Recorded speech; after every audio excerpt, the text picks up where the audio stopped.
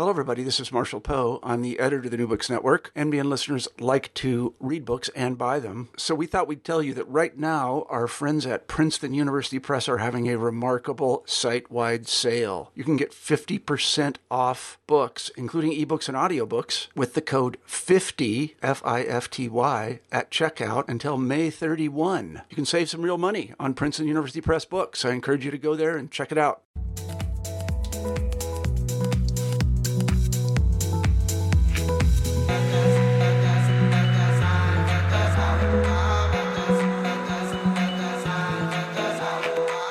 Welcome to New Books and Buddhist Studies with Alex Carroll. In her recent ethnography, Guardians of the Buddha's Home, Domestic Religion and Contemporary Jodo Shinshu, Professor Jessica Starling invites us into the daily lives of the Bomori, the spouses of priest in the Japanese Jodo Shinshu, or true Pure Land tradition. Focusing on domestic religion, Professor Starling shows us how the Bomori create community by cleaning the temple altar, how they express gratitude for their salvation by carefully managing temple donations, and how they inspire faith by serving a cup of tea. This is a truly rare and intimate glimpse into the lives of one of Buddhism's most overlooked figures, the Temple Wives. Jessica, thank you very much for coming on the podcast. Thank you for having me. I'd like to begin by asking you a little bit about your professional background and how you first became interested in this field of study. Yeah, sure. I think a lot of people get into the study of Buddhism because they're first interested in Buddhism, sometimes in the practice of Buddhism or the philosophy. And that wasn't the case with me. I think my more long-running interest is just in religion. I grew up in the South, sort of on the border of the Bible Belt.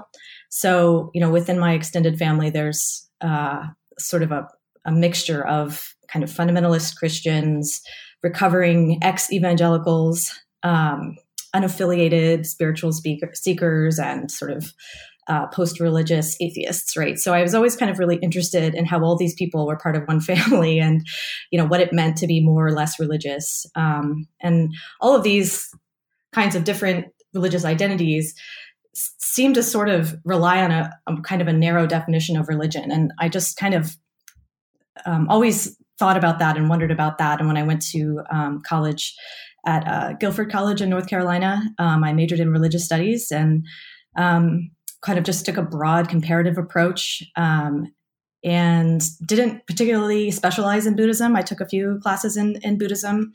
But basically, I had a connection to Japan, probably what my informants would call a karmic connection. My dad had been stationed at an Air Force base in Kyushu before I was born during the Vietnam War. So I'd always been also very curious about Japan, kind of in parallel to my interest in religion. So I ended up going there to teach English after I graduated and sort of learned Japanese as I taught elementary school kids English, even though I learned more Japanese than they learned English. And this is where I first encountered Buddhism sort of in person. I think my hosts there, I worked at a board of education. They took me to, they knew that I was interested in religion, which they probably thought was very odd. And they took me to just a local Buddhist temple. And my experience there really kind of lit the candle of this idea or this question that eventually became my book. They took me and of course showed me the main hall and wanted to kind of show off their main image, which was of Amida Buddha, because it happened to be a Pure Land temple. A true Pure Land temple. And then they sort of took me off to a side room, a reception room, and we sat down and this woman brought tea in and left, and she was just wearing lay clothes. No one ever mentioned who she was or introduced her to me or anything, and she just receded from view. And I was so fascinated. I was like, is she just like an assistant? Is she, an administrative assistant or a servant, or, who is this woman? And it took really kind of a while for me to piece together that, priests in Japan just marry. And it's just not something that I would have learned in college. Like, how did I take whole entire classes on this religion and just sort of not know that?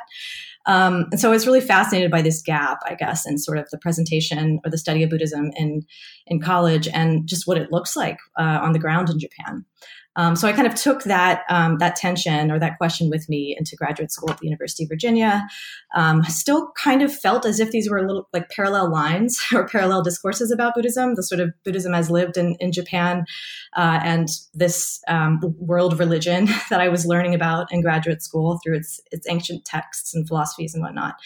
And so as I was searching for a dissertation project, I gravitated toward this topic of temple wives. And as I was sort of trying to read around about what I could explore about them, I, unsurprisingly sort of found there's just not really much out there in terms of scholarship on this. There was really only Steve Covell's book, Temple Buddhism, by the time I was, writing my dissertation prospectus, which would have been about 2007 or 2008, I think. Ended up choosing to focus on the Jodo Shinshu because this was a tradition of Buddhism in Japan that had never been celibate, and the monks had not been celibate, so they had presumably always had this married couple leading their congregations since the medieval period. And even so, there still wasn't a lot out there, either in English or in Japanese, in terms of scholarship about what that meant to have, a married clerical partnership. So I decided there was a lot of work that I could do in that area. So that's how I settled on that. All right. And so before we get into the book itself, I'd like you to introduce the reader to what they can expect to find in their book. Yeah. So it's an ethnography, and it's basically a book about the contemporary Jodo Shinshu, which translates to True Pure Land Buddhism. It's the tradition of Buddhism founded by Shinran. That takes the wife, the temple wife, as the center of the story and sort of looks at the world of lived Buddhism through her perspective.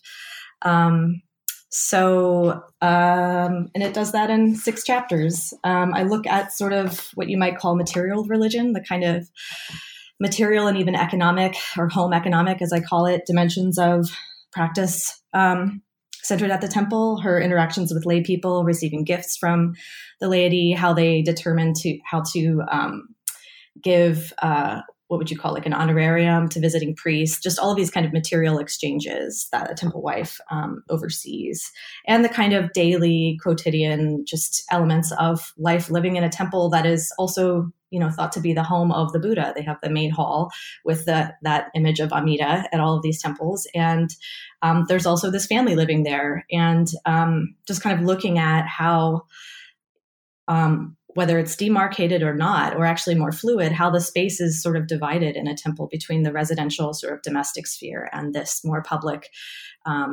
section of their home that is, devoted to Buddhist worship and hosts the laity and things like that.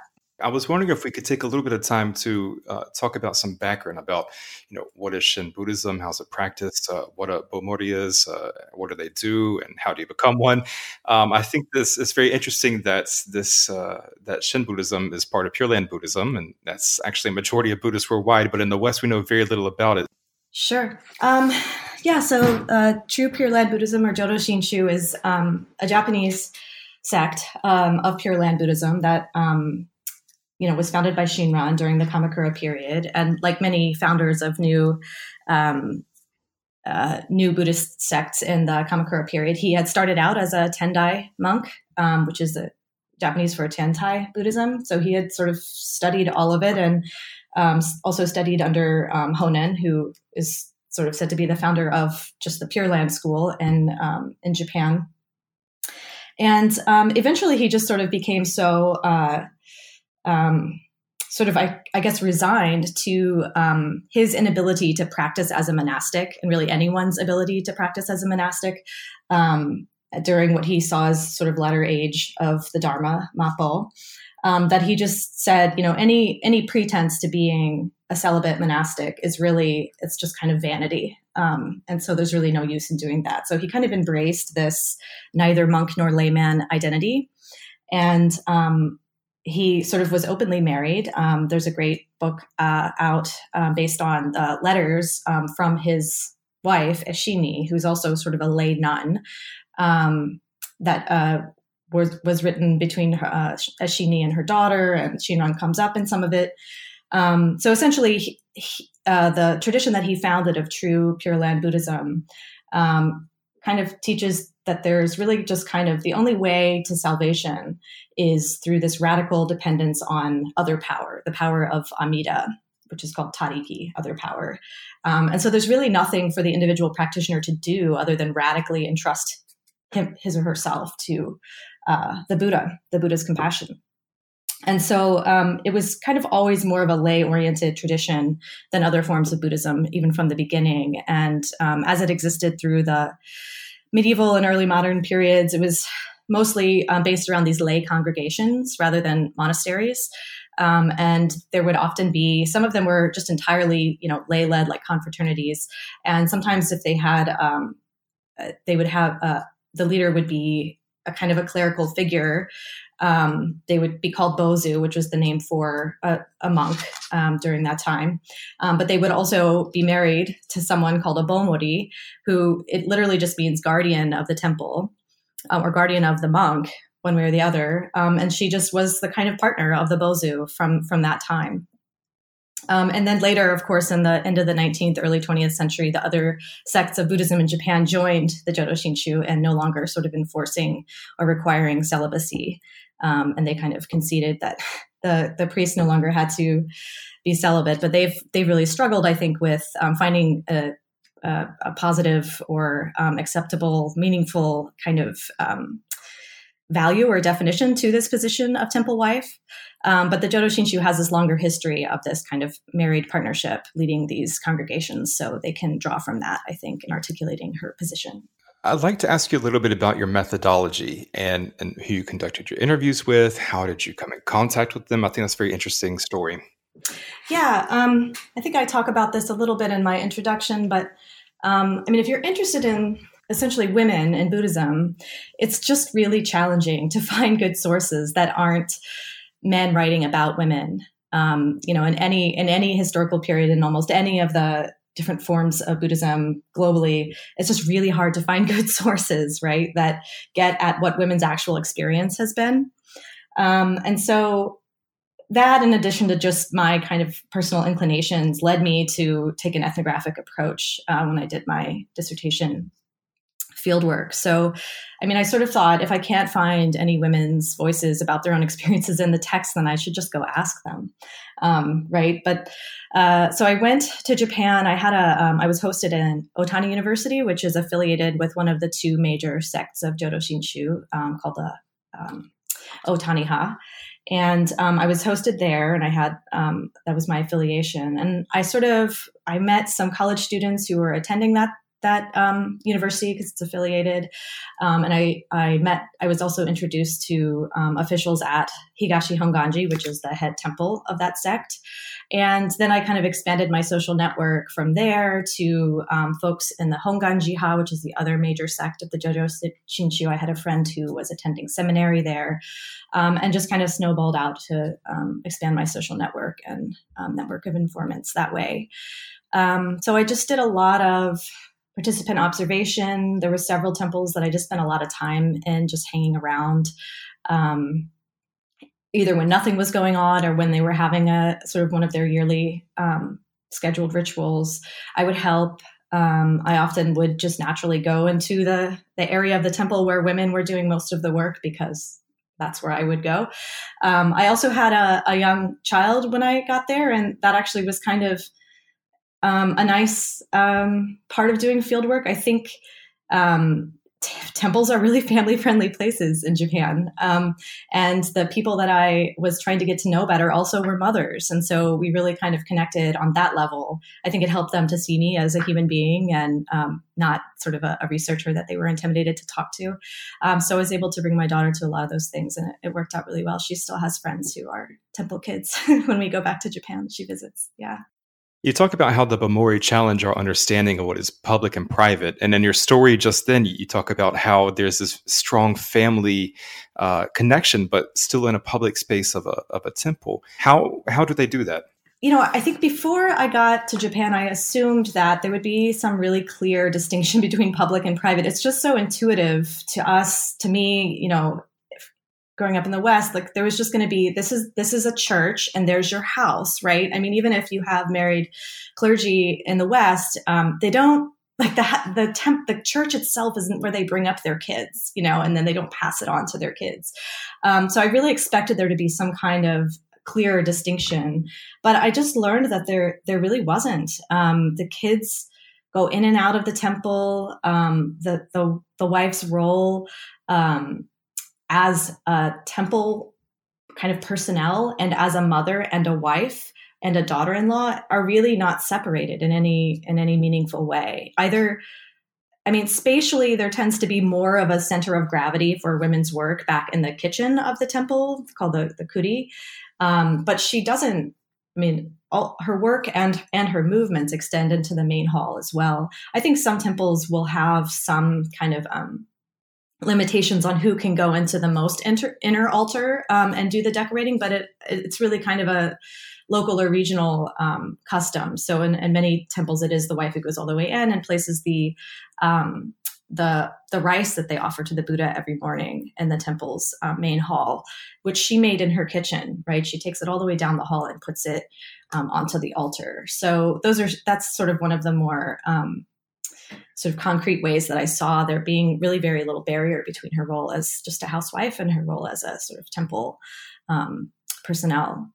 And in addition, the children that she raises are sort of belong to the temple in a sense. And some temple wives are kind of ambivalent about that, but the congregation, the lay people that belong to that temple really do see those children as their children. You know, they look forward to, they call them, you know, you're our successor. If there's a son, since he's really little, and he's just sort of called that. That's one of his identities. So even as mothers, their identities and their labor really belongs to the temple community in that way.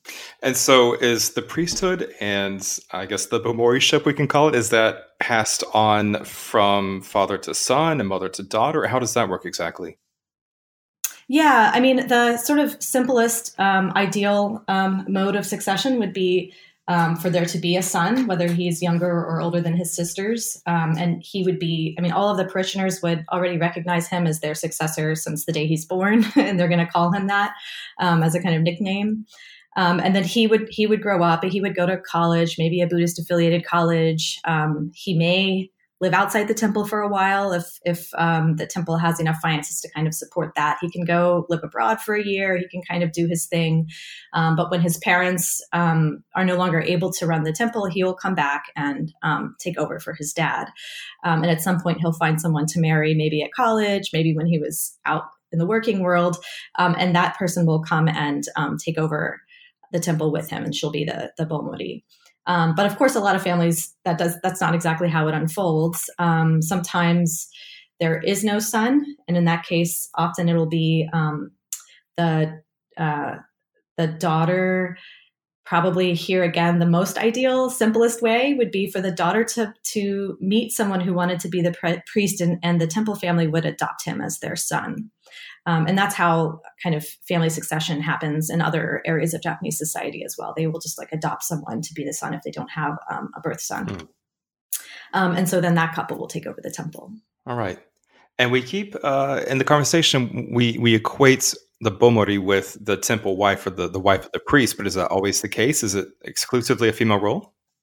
Right. So that's become a little complicated in the last few decades. There's a really complicated and interesting kind of public discussion in the 1990s, particularly in the Otaniha, one of the two major sects of the Jodo Shinshu, about really kind of driven by feminist concerns for kind of respecting the autonomy of the individual woman in this equation and giving her sort of equal status as the men.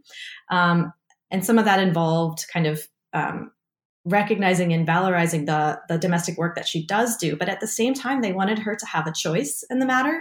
And it became very complicated, first of all, that her choice to marry a priest was also a choice to become a religious professional in a particular Buddhist sect. So there was some complication around that kind of de facto identity that she had taken on. But also, if the daughter wanted to succeed and take over the temple, the feminists argued that she should be able to do that just as well as a man could. And there had initially been sort of traditionally just some limitations on women's ordination. They thought, well, she doesn't really need to get ordained. It's not like becoming a nun. It's succeeding the temple, right? You need a male successor. So eventually in the 90s, that limitation was taken away so that a daughter or someone else could come in and inherit the temple as a full-fledged temple priest. But then, as you pointed out, that sort of complicates the definition of Bolmori, which has traditionally been the female half of this clerical partnership. So for a while, for still more years, they struggled and publicly debated sort of what to do about that, and what, if she got married, what would we call her husband? And so at this point, you can, if there's a female temple priest called a Jushoku, and her husband wants to be the Bolmori, he can. So there's no, like, really from a sort of legal procedural perspective, there's no limit on, those are not kind of legally gendered terms. So the head priest is the Jushoku. It can be a man or a woman, and the partner of the head priest is a Bolmori, which can also be a man or a woman. But in practice, it's pretty rare for it to work that way. Often, if a woman becomes the head priest, her husband still may just be a salary man, may just have another secular job. It's much more rare for him to become sort of her assistant and running the temple. That one still hasn't caught on. Okay. And I guess virtually all of the Bolmori nowadays are female. Is that correct? That's still for the most part true. All right. Okay. I'd like to talk about an idea that you discussed in chapter 3, that for the Bolmori, home economics is an expression of faith. And through the everyday tending to the temple, they perform sort of religion which helps build connections between the community, the temple, and the faith. What did you mean by that exactly? Yeah, I found, to the extent that I was able to do some historical research on this, what I found from just before the contemporary period or the modern period were these sermons that had been given to temple wives in the Edo period. So I think the earliest ones I found were from maybe the 1700s. I think there's some from the 18th century, mostly from the 19th century. And I think it seemed to belong to a larger genre of sermons in the Jodo Shinshu, in the true Pure Land tradition, that these priests would go around and just travel around and give sermons to local temples or associations or confraternities. And they had sermons that were sort of based on a particular demographic, like, a sermon for a housewife, a sermon for a layman farmer, and and they had a sermon for temple wives, and sort of were trying to articulate for her the particular spiritual, religious value of the work that she needed to do in her social position. And so these sermons really emphasized, kind of good, regular Neo-Confucian kind of values for what a wife should be, and really kind of equivalent to probably a samurai wife, which was interesting. It emphasized frugality and just sort of being grateful, and how to kind of be kind and generous to her in-laws who she needed to take care of. And of course, how to raise her children to also be grateful. And all of that was kind of in the context of the gifts they had received from Amida. And so again, in this tradition, there's really no kind of need for individual practice to attain salvation, because that's impossible. All that there is sort of this absolute radical reliance on Amida's compassion. And that means that really the only religious agency is Amida himself, right? And so everything that they have, the fact that their sort of karmic conditions led them to be born in this temple, and which is a nice place to live, right? It's a beautiful place. And these sermons from the early modern period emphasize the kind of gratitude that she should feel for having received these gifts, which were really the gifts from Amida, but also sort of materially speaking, they're all gifts from the lay people, or things that were built on the donations of lay people who gave those gifts out of gratitude to Amida, right? Like, why else would you bring something to the temple other than kind of religious piety? Or at least that's how these sermons framed it. So there really was this interesting emphasis on her material connection to the Buddha, and just kind of, the material manifestation of that karmic connection that she had to Buddhism and to the Buddha. And then kind of in turn how she should express gratitude for that connection by, being a good steward of all of these gifts that the lay people bring, out of gratitude to the Buddha and to the temple, and then which she gets to enjoy because it's her kind of special fate to be a religious, a temple resident. So I found that in these sermons, and I kind of asked my informants, whether they see that as part of their role or their identity as a temple resident. And I got such a wide range of responses. So it was really interesting. Some women were absolutely adamant that was the case. And of course, the sort of special status of a priest economically has changed over time because, in the early modern period, they were sort of exempt from the class system that was enforced, during the Edo period. Like priests were kind of a special class. And so that language was more likely to be used in those sermons from the early modern period. But in post-war Japan, temples nonetheless are continue to be kind of have a special economic status as sort of like incorporations for the public good kind of thing.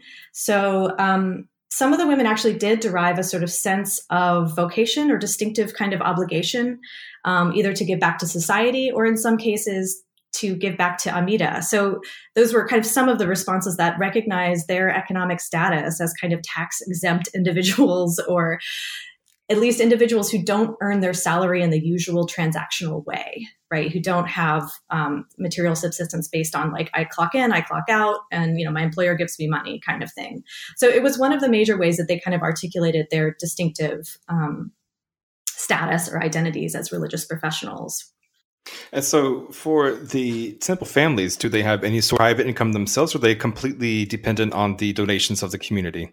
Yeah, it really depends on the size of the temple. There's more and more sort of work being done now on temple Buddhism, as Stephen Covell called it in his book, in contemporary Japan.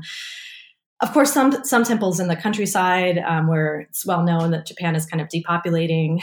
They have this aging population, and younger people, to the extent that they exist, tend to move to the cities. So they just don't have the ritual work or the numbers of parishioners to subsist just on that kind of temple income. So in those cases, usually it's the man of the house would go out and have a job. So the most common jobs would be a civil servant, or if they can, working for one of the bureaucratic offices of the Buddhist sect, or a teacher or something like that. So it just really depends on the size of the temple. Some temples are so big and busy that they actually have to hire other priests to help with that regular work, but it really depends. One of the sentiments that I found really interesting that you wrote about in the book is that the Bomori, in a certain ironic way, become the face of the temple and become kind of the de facto religious figure in the temple, because when the priest is out doing his priestly thing, she is the one who's there to welcome the people and speak about religious things. What does this look like in practice? Yeah, that was something really interesting. We really tend to think about like being stuck at home as like, that constrains a person's, status or freedom of movement or exercise of autonomy. Like she's stuck at home and she can't leave. And literally, the translation of her title, Bomori, is to guard the temple. So she's really the last, she's got to stay there. You can't leave a temple unattended. That would just be bad form and not good for, the spread of Buddhism and for it to repay your debt to Amida. You have to have someone there at the temple so that if anybody comes in to make a connection, that someone's there to host them and that they feel inclined toward Amida and toward Buddhism as a result. So someone's got to be there at all times. And it's the husband's job or privilege, depending on how you look at it, to go out and do things. And so she really has to be there. And then, of course, there's the sort of more universal, like if she's got young kids or elderly in-laws to care for, she's also sort of tied to the temple for those reasons. But as a result, if the husband is not there, she's the adult that's hosting the temple. And so she's the person that people encounter. So in some ways, far from being a kind of, she's not like locked in a closet inside of there, right? She's the person that's opening the doors and hosting people for tea. And her house is a public place, right? Her house is a temple. So people do come in. Lay people might come in to just give an offering to the Buddhist image, or if there's, if they have graves or a reliquary or something like that in the temple, they may come to visit that. They may come just to talk to her or ask for her advice about things. She, of course, also handles all of the deliveries and things like that. But in a sense, it does have her kind of constant presence there is a really important aspect of the temple being an open place, open to people making connections to Amida. And she wants to kind of, or her job is to kind of inculcate or inspire those who come to feel that gratitude to Amida, to kind of bring them into that kind of economy of gratitude. So yeah, that is a really important part of her role. And then she sort of becomes the face of the temple, the representative of the Buddhist tradition. Sort of from 9 to 5 every weekday. Many of the people that you spoke to said that they don't really feel qualified, or that they don't know enough about Buddhist philosophy or Shin ideas to be able to really perform their role in any sort of deep, meaningful way. Why do you feel that this was such a common sentiment? And what are they doing to prepare themselves for their position and others who were also in this position? Yeah, that's really interesting. I think, I would, drawing from just like the background research that I had done, and my reading about these sermons, I would sort of ask them, do you see this as a form of propagation? Because that's kind of that would be the term that we would use for, even what they're doing is just pouring tea. And, when I had read these early modern sermons, that's what they said. They're like, just pouring tea, that's making a karmic connection to Amida. So like, that's a really important religious function. But if I use the word propagation with these temple wives, they tended to get to be really deferential and just sort of say, well, no, I'm not I'm not a teacher, or I don't know enough to really explain Buddhism to anybody. For the large majority of people that I talked to really did want an opportunity to learn more. And, sort of ironically enough, they were stuck at home. So they couldn't go, study or get a degree or go to seminary. And that again is a really individualized situation. Like some families would be just so happy that the Bomori wanted to learn more about Buddhism and take the initiative to go get, for instance, her initial ordination, which in the Jodo Shinshu is a really simple thing. It's like a 2-day just to take the Tokudo, the really initial ordination, but also to go study and do seminar or something like that at the seminary. They'd be really glad for her to do that. And of course, they would pay for it with temple funds, and they would figure out someone else to stay at home while she's out doing that. Some of that can happen with, depending on the generations. If her mother-in-law is still healthy, she's able to go out and do this stuff and leave her mother-in-law in charge. But at other places where you might say there's a much more conservative sort of sense of gender roles, they didn't see the need for that, right? They were like, well, all you do is serve tea, so we don't need to pay a bunch of money for you to go to this workshop. So it really is very individualized, but most of them really did express a desire to learn more. They're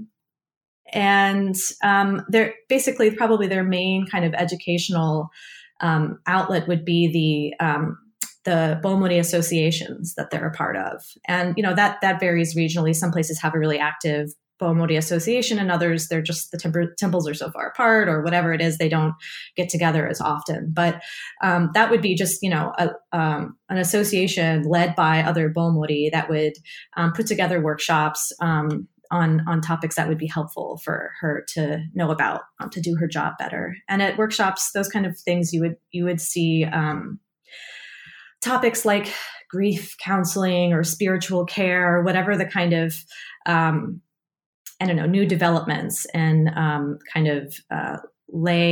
interacting with lay people and what they thought Buddhism should be able to offer people who come to the temple. And is there any sort of, I guess we can say, apprenticeship between the senior Bomori, I guess we can say, and the daughter or the daughter-in-law who's going to take her place eventually? Right. Yeah. So, as you can see from my last answer, there's really no sort of required formal like training for her to get an actual religious education, although she may want to do it, and it's kind of an option. The only kind of really required training is for her to watch her mother-in-law and do what she does. So this is an experience that I think probably used to be much more universal for like young wives in Japan a generation or two ago, especially if they were going to move into their in-laws' household, that they would kind of get acculturated, into the ways that household does things, the way they prepare tea or, clean the kitchen or arrange flowers. But a young temple wife still kind of has this experience. And so again, the type of experience that turns out to be is there's a wide range, right? Sometimes it's really nurturing and this really great mentorship. She comes to kind of relate to the mother-in-law as a second mother for her. And then of course, at the other end of the spectrum, there's like the tyrannical mother-in-law who just has no patience for the daughter-in-law's shortcomings, and a really interesting kind of cycle of tyrannical mother-in-laws came up in my fieldwork, that some mother-in-laws are sort of felt like they needed to haze or initiate their daughters-in-law because that's what happened to them, right, when they were young wives, and they were sort of like, well, this is just how you have to bring her up through this hardship by inflicting this hardship on her, because that had been their experience.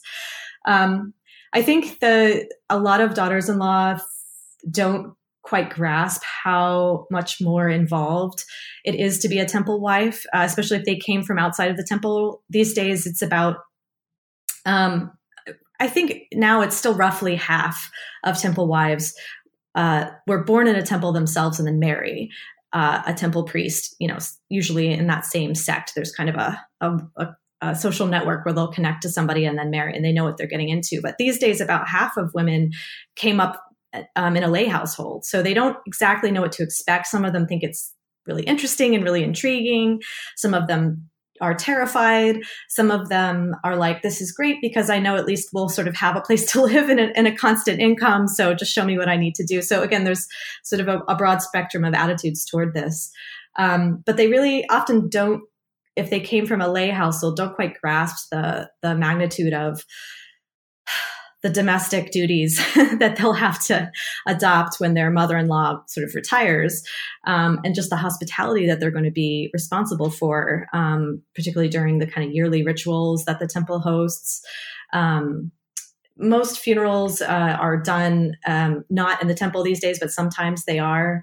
And just the kind of constant interpersonal relationships that they have to maintain with parishioners and the leaders in the parishioner community to just kind of keep those good relationships going. So it's a lot of work for them to learn all of those ropes. And basically their mother-in-law is their teacher, is who they have to learn them from. So it can be really complicated, that relationship, of course. Yeah. And you talk about, many of the Bomori come from very diverse backgrounds, some from lay families, some from priestly families, some from secular non-religious families, that just all sorts of backgrounds that are finding themselves as Bomori. And some of the women you describe in your book were highly educated and had very strong career aspirations. And many of them seem to be grappling with the new identity of a Bomori, and that this is now going to be their life for the rest of their lives. How do they start to take on that identity? Again, there's such a wide variety of experiences. There's so many factors that it depends on. I think probably like, every marriage just has such a different sort of constellation of, well, what is the mother-in-law like? What are the finances? There's so many variables. If they come from a lay family, again, if, for instance, in the scenario in which the son's parents are still relatively young and healthy, right, then she has some years to get used to it, and often, especially if she has a kinder mother-in-law, she'll sort of be gradually introduced into all of the things that are going to be expected of her. And if they have the leisure to sort of live outside of the temple for a number of years, the couple might just go and stay in the temple during like those busy seasons when there's a big ritual that needs to be hosted. And then she'll just kind of intern or apprentice with her mother-in-law. She'll start to learn the names and faces of the Buddhist Women's Association, for instance, that might be affiliated with their temple. So a group of lay women that help out a lot and are really active. So she'll start to learn how those folks do things and how to handle them. She'll learn just what needs to happen on the day of a ritual. And so then she can kind of gradually become trained and also still kind of have her space from the temple for a while. But often, so it's usually the point at which the son's parents become unable to do this stuff on an everyday basis that they kind of ask for the son and his daughter to go ahead and inherit, to take over. And then at that point, she sort of takes the mantle, and often it's also the lay people help to train her and kind of acculturate her into that, the way things are done at that temple. Even if she wasn't a lay woman growing up, if she grew up in a temple, it may just be done very differently, in the temple that she grew up in. So the lay people often know more than her, which I think can be really intimidating. And so they kind of are in charge also of helping her to learn the ropes. Is there any sort of resistance when the older Bomori in the temple decides to retire, I guess you can say, and the new Bomori takes over? Is there any sort of difficulty in rooting herself in the community? Yeah, I think often there's just a big sort of social and generational gap, for instance, between the young Bomori and, the congregation that she's supposed to be responsible for. In some cases, she'll be from a whole other region of Japan where the accent is totally different and the dialect is really hard for her to get. And so she has a really hard time kind of relating to these parishioners. And she also feels like they know more than her in some ways about what she's supposed to be doing. So that can be really difficult. I think probably increasingly there are just a lot more factors that are sort of changing in terms of the demographic and economic shifts in Japan. That also inform that handover of the reins from one generation to the next. A lot of rural temples are just not going to be viable for much longer in places that are really depopulated. So those are all still considerations that are going to play into that. But definitely, if she has grown up, just in a lay household, having all of her choices before her, she may very well want to delay that succession as long as possible. You talked previously in the beginning of the interview about some women who have become Shin priests themselves. I'd like to ask if you could share some of their stories with us and the path that they've traveled to become this, why they decided to become Shin priest, and any sort of difficulty that they've encountered along the way. Well, in a very small number of cases, I think women, although this does happen for sure, just come out of a sense of just wanting to do it. So they didn't necessarily grow up in a temple family, but they really like temple life. They really like Shin Buddhism, and they want to be more active and feel like it's something that they can be good at. So there are women, and that's a completely, that vocational path is open to women now too, to just go enter the sort of seminary and get it's called a Kyoshi degree, a religious instructor degree. And then you have the next step would be to find a temple that needs a head priest. And so that, if there's someone without a successor, they may be happy to have a woman take over because at least that person wants to do it. Or there might be an empty temple or something like that the female priest feels she can revitalize. That's the less common route to becoming a female priest, but it does happen. For the most part, as it has been in the many hundreds of years of Shin Buddhist history, it's because she grew up in a temple and needs to kind of protect the temple for the next generation. And if she doesn't have a brother or her brother doesn't want to do it, it's increasingly the case that the daughter will just take over for her parents. And yeah, it's not always a simple choice because again, it comes back to that earlier question you asked about sort of then who's the Bomori, right? So she either has to do it sort of entirely on her own, or has to maybe, her mother, if her mother's still around, can kind of help her with the Bomori job, the sort of domestic dimension of a temple work.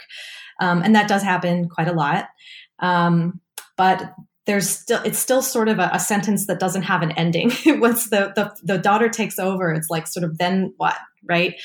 Does she get married? And then in the meantime, what does her husband do? And will she pass it on?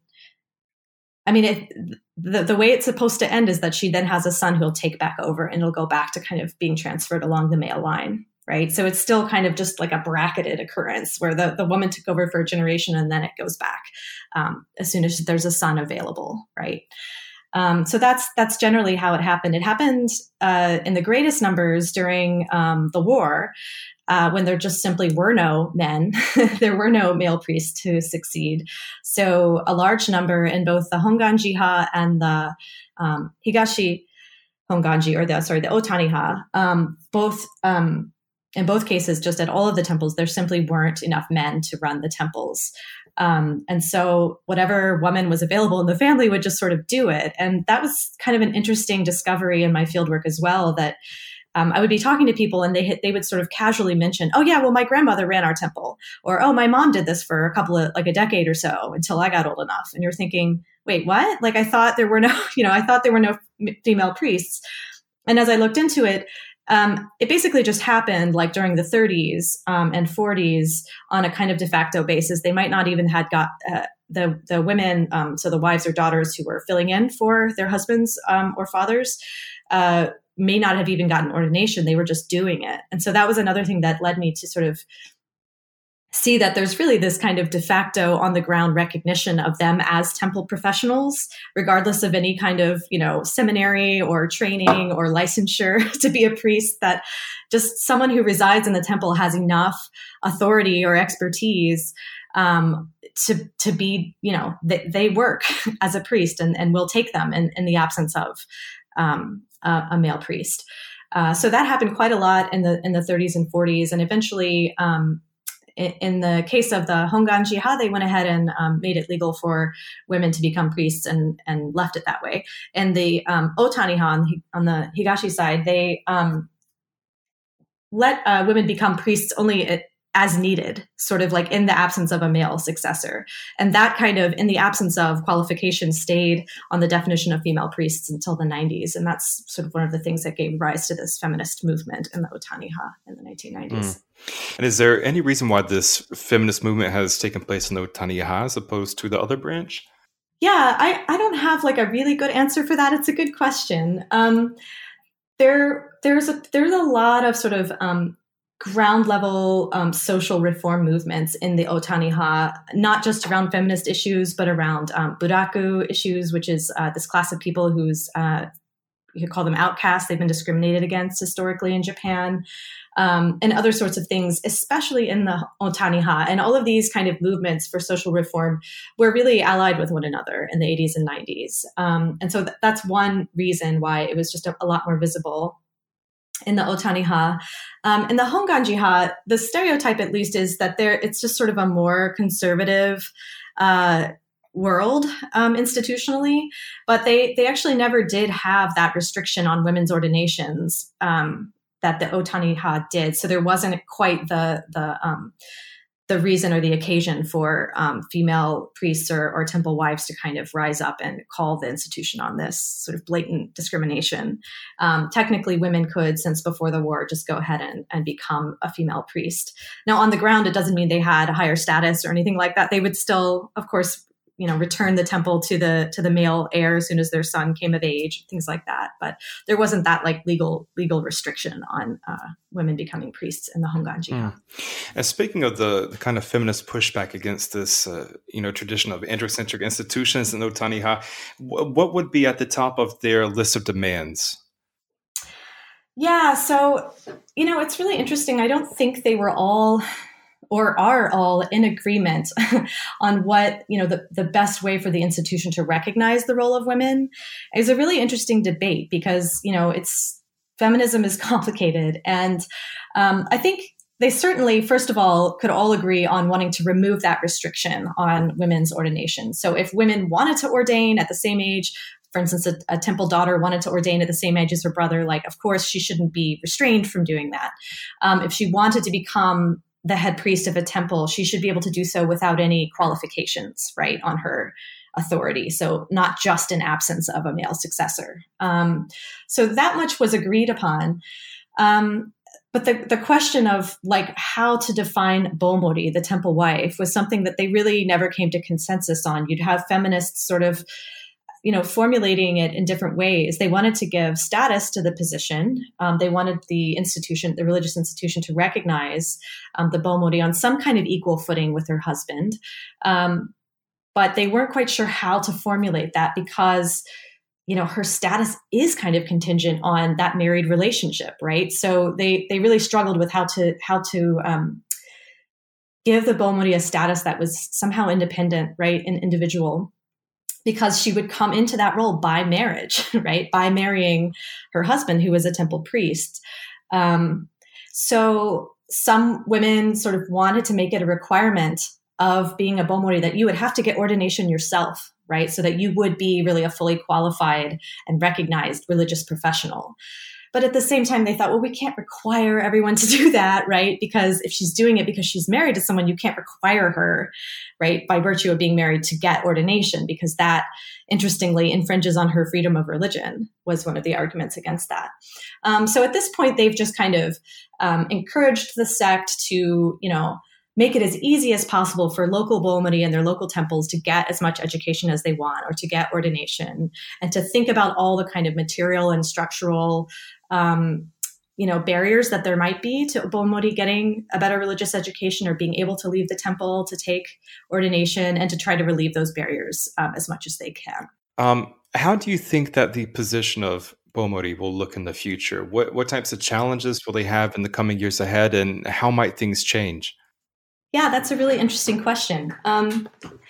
I looked in the book a little bit at the sort of feminist movement and how or whether it really affected the sort of everyday practice of, or the everyday experience of Bomori, in far-flung areas, right, away from the more cosmopolitan areas where a lot of these meetings and whatnot would take place. And it was sort of mixed. And I definitely also noticed a kind of generational shift back toward a more, I don't know if conservative is the right word for it, but a sort of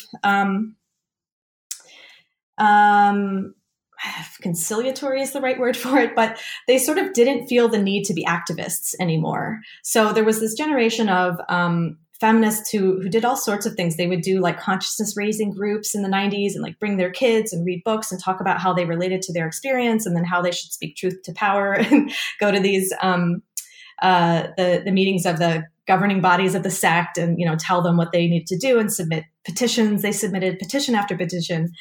And then as those women kind of went into their retirement phase and their daughters-in-law or the middle generation kind of took over, it seemed as if they lost the sort of activist urgency. And so they see their roles maybe in a slightly more conservative or way, that they really are just like the wife to the head priest, and they should help support the temple in whatever way they can, or support the work of the head priest, or support the work of the sect. So I have noticed there's like an ebb and flow, I think, of like the feminist consciousness and feminist activism in the Otaniha. I think the other major thing I discovered was that even for women who had really, I think you could say, obtained a kind of feminist consciousness and sort of aroused a desire for individual freedom and autonomy and self-determination, based on sort of their post-war liberal education and on their friendships with these really impressive feminist activist women. Even for those folks, it was a really difficult thing to put that feminist consciousness into practice as a temple wife or a temple daughter. That eventually that desire to be really just totally self-determining and kind of chart your own future was outweighed at the end of the day by their obligations to other people. And, for a temple daughter or a temple wife, it's not just your family members that you're obligated to, but, all of the parishioners who belong to your temple, right? You can't sort of let their religious organization die because you don't want to marry somebody, that they felt, according to my informants. And in addition to that, some of them would talk about just the many, many generations of, temple professionals from their family that had, taken care of the temple and protected the temple all the way up until now. And it's just, they couldn't really bring themselves to be the last protector of the temple and then kind of just go do their own thing, right? So I would say it's complicated, and I think there's some compartmentalizing of different kind of political ideologies or aspirations or ideals, depending on what situation they're in or what people they're relating to. But I really think that the relationships and the obligations to other people weigh really heavily on those who live in a temple or born into a temple. I want to thank you again for coming on the podcast. We've been discussing Jessica Starling's recently published book, Guardians of the Buddha's Home, Domestic Religion in Contemporary Jodo Shinshu. Before we go, I'd just like to ask you what's next for you.